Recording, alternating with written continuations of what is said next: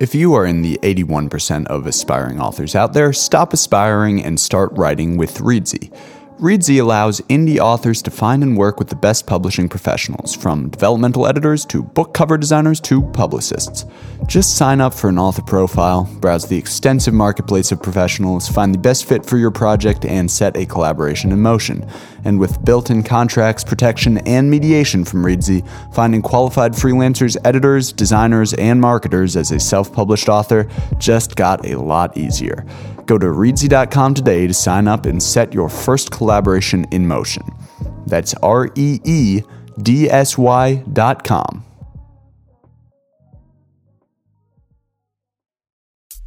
Honestly, it all stems from just creative fear. I still don't really understand how I do it. I fear not being perfect. That sort of story is inspirational to a lot of wannabe writers out there who feel they have a book in them but are living a totally different life at the moment. I'm watching these students who are given their absolute all, pursuing this creative profession, and they're not held back by fear. Taking a book the whole 9 yards, from an idea in your head to words on a page, from a scribble on a napkin to a listing on Amazon, that's easier said than done. But it's also easier than you'd think.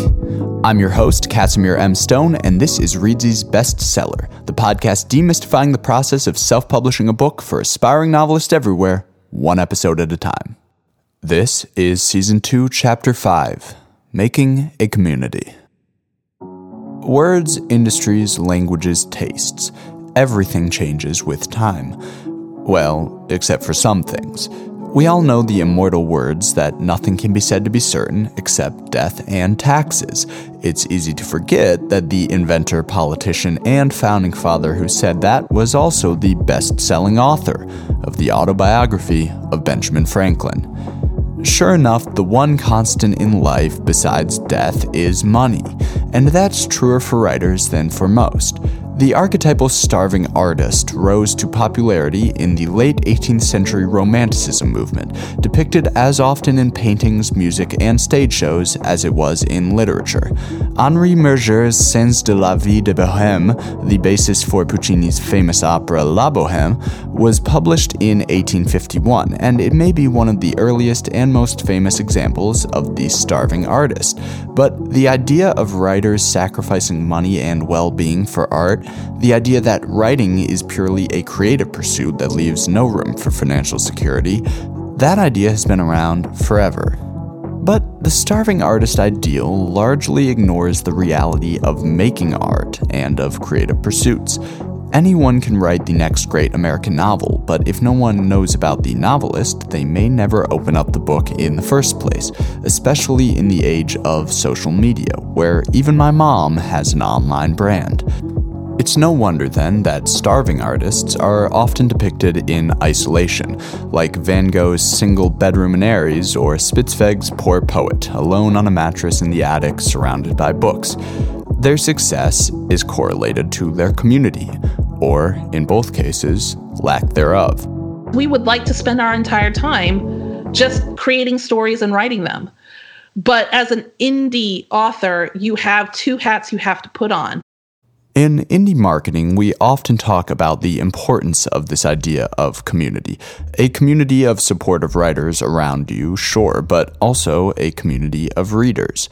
Someone reading a book once won't make your career, but someone caring about you as an author and returning to everything you write will. I think there's still a sense of community. I think that it's just like the book market itself, it's just become so much bigger.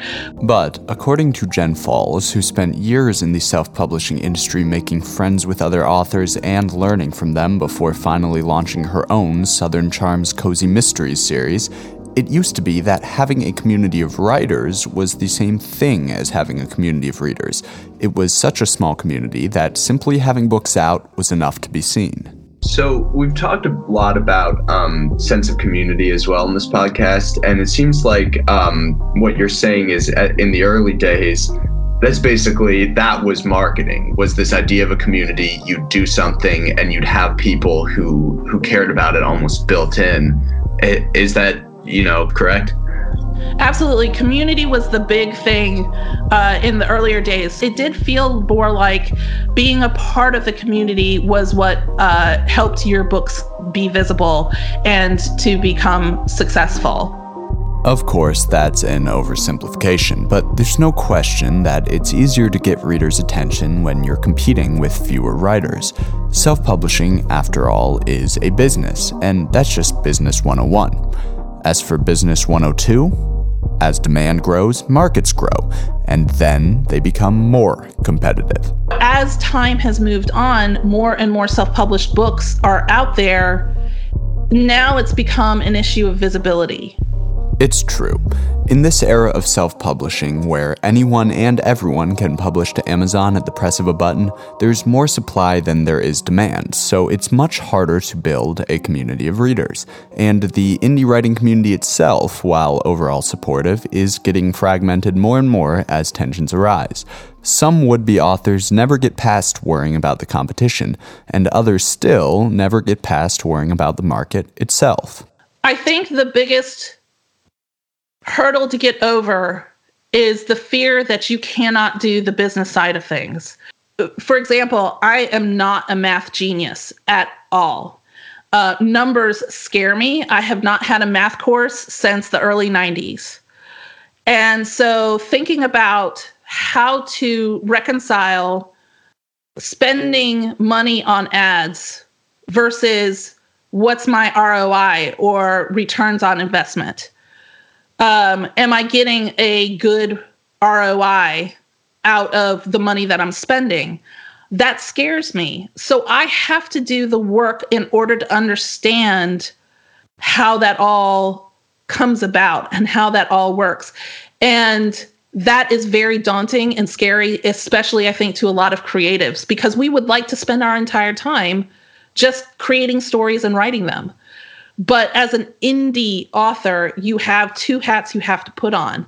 Ultimately, I believe that's why the starving artist has been idealized. It's easier to focus only on your art and fall back on the excuse that this approach is more authentic than it is to risk putting your authentic self out there and having it not be seen. It all stems from just creative fear. That much was certainly true for Jen, at least at first.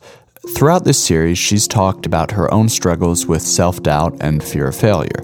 That's part of what stopped her from publishing back when it was easier to find visibility, and it's part of why she failed to find visibility when she finally did get around to writing.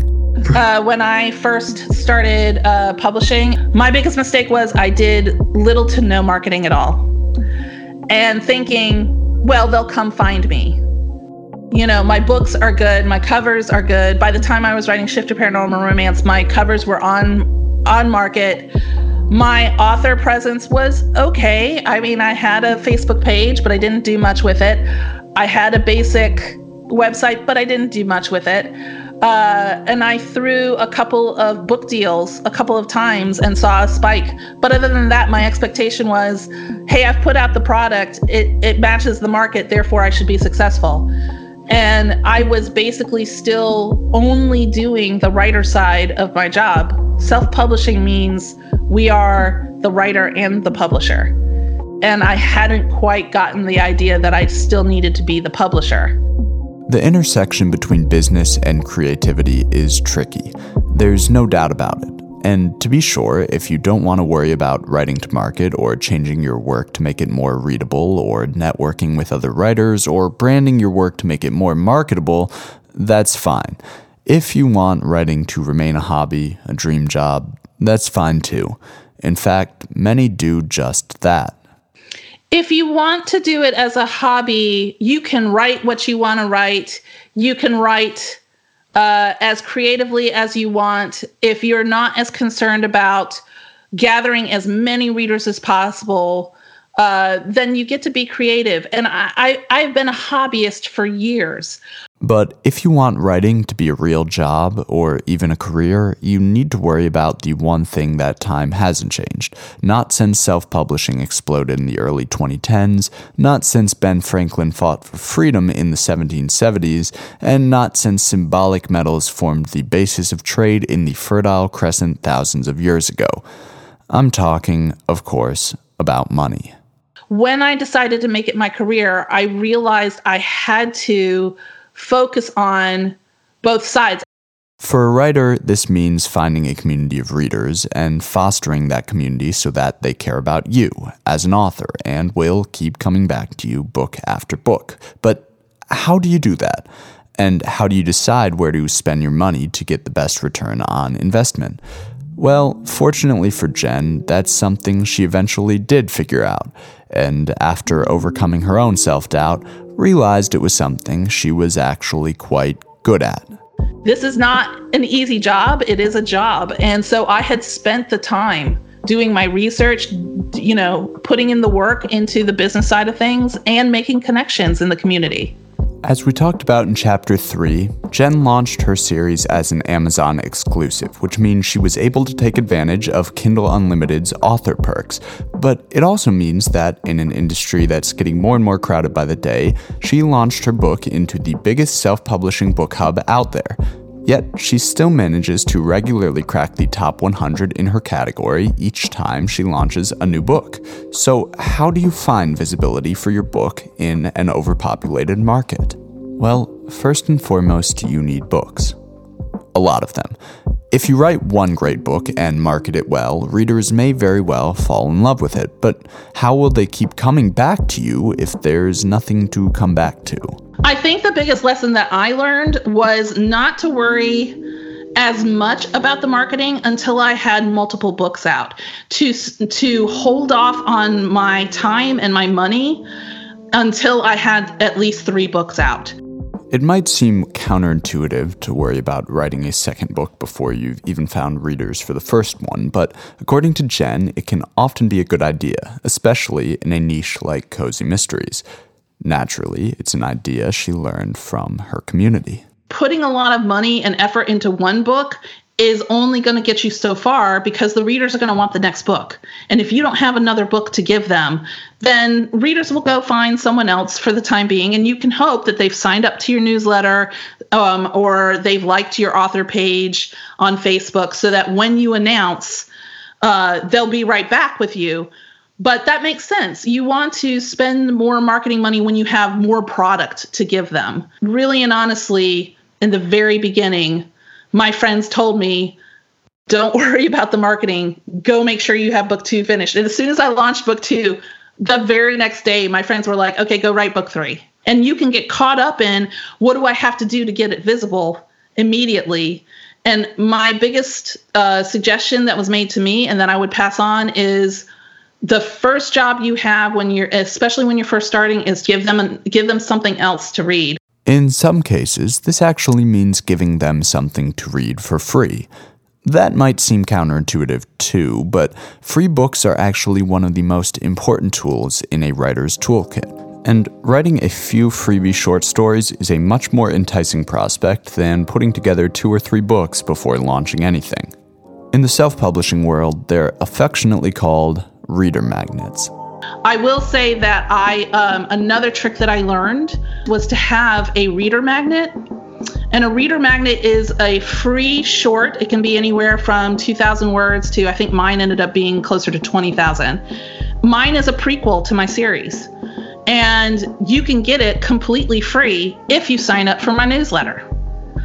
And that has been truly instrumental, I think, in also connecting the readers to my series, because I took something very personal to my character, something that happened prior to the very first chapter of the first book.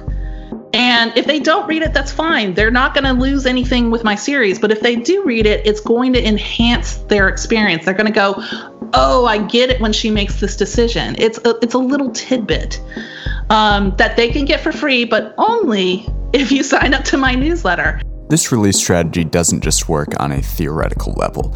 Amazon uses algorithms to determine visibility, like how books rank on their genres charts and which books pop up as suggestions when customers are shopping.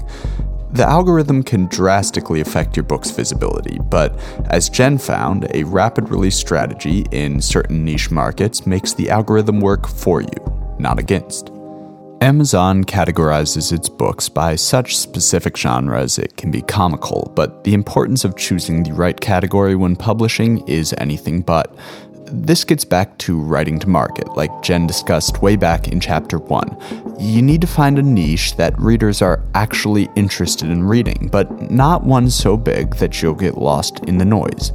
The latest book in Jen's series, which launched just this past week, currently ranks in the top 10 for cozy culinary mysteries, werewolf and shifter mysteries, and vampire mysteries.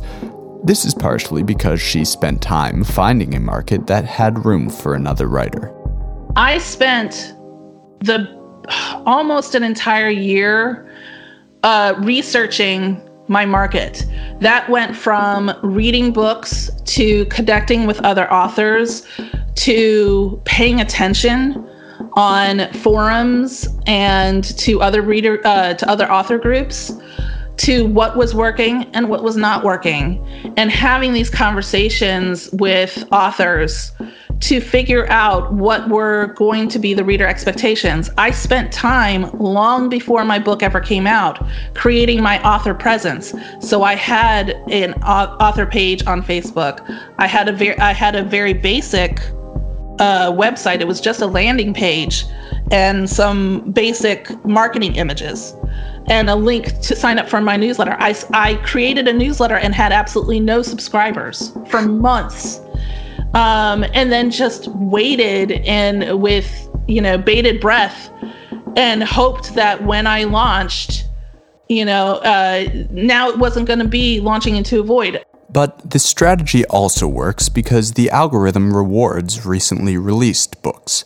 Amazon gives extra visibility to books for the first 30 days post-launch, and after that, many authors experience the so-called 30-day cliff, a drop-off in sales. But if you release a new book shortly after, its recently released visibility will help the previous one, and so on and so forth. So witch cozies and vampire mysteries might not be cracking the New York Times bestseller list anytime soon, but by picking the right categories and pumping enough books into them, Jen landed an Amazon bestseller nevertheless. The strategies that I was using to launch were actually working.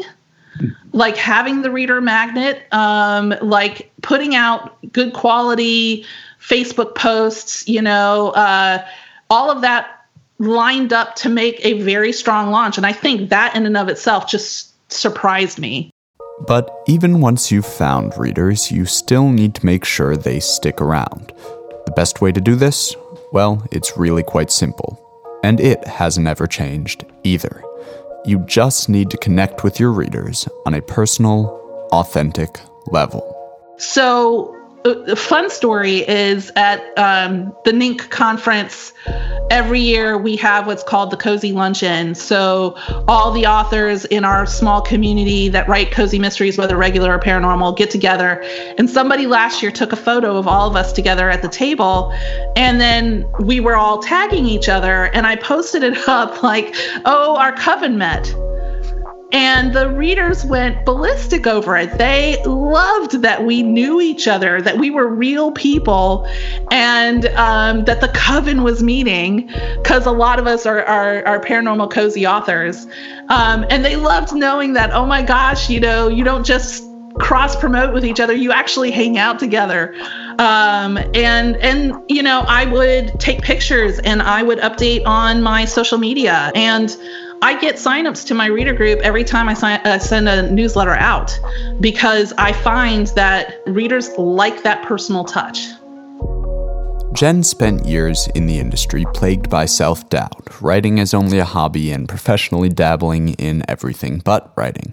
But she also spent that time researching markets, then building relationships with successful authors within them and learning from their mistakes. And with their help, in 2018, she finally launched her own bona fide bestseller. She's now very happy with her current series and very happy with her community of readers, but she's happier with her job.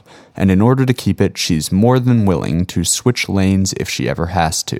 As an indie author, another big benefit is we get to pivot on a constant basis. So if the trying to reach readers through a Facebook group isn't as viable as it used to, because now not as many of the people in your group see your posts, well, now you have to go somewhere else. And it's a constant evolution to find that community and to try and keep that community.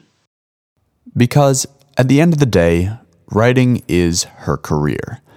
It's not an easy career to have, but Jen has chosen to rise to that challenge rather than letting it keep her down.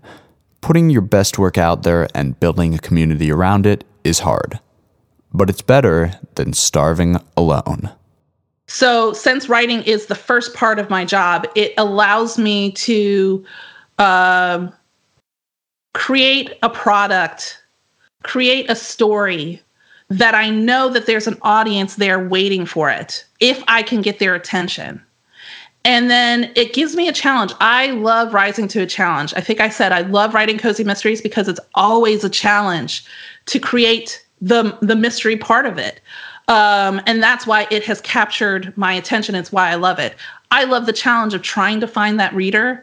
And then I love the challenge of trying to keep that reader. So it keeps me active. It keeps me from feeling stagnant, from feeling like my job is just the same day to day. Every day it's a challenge, whether it's writing or marketing, in order to change with the expectations of the readers. Brought to you by Reedsy, this is Bestseller.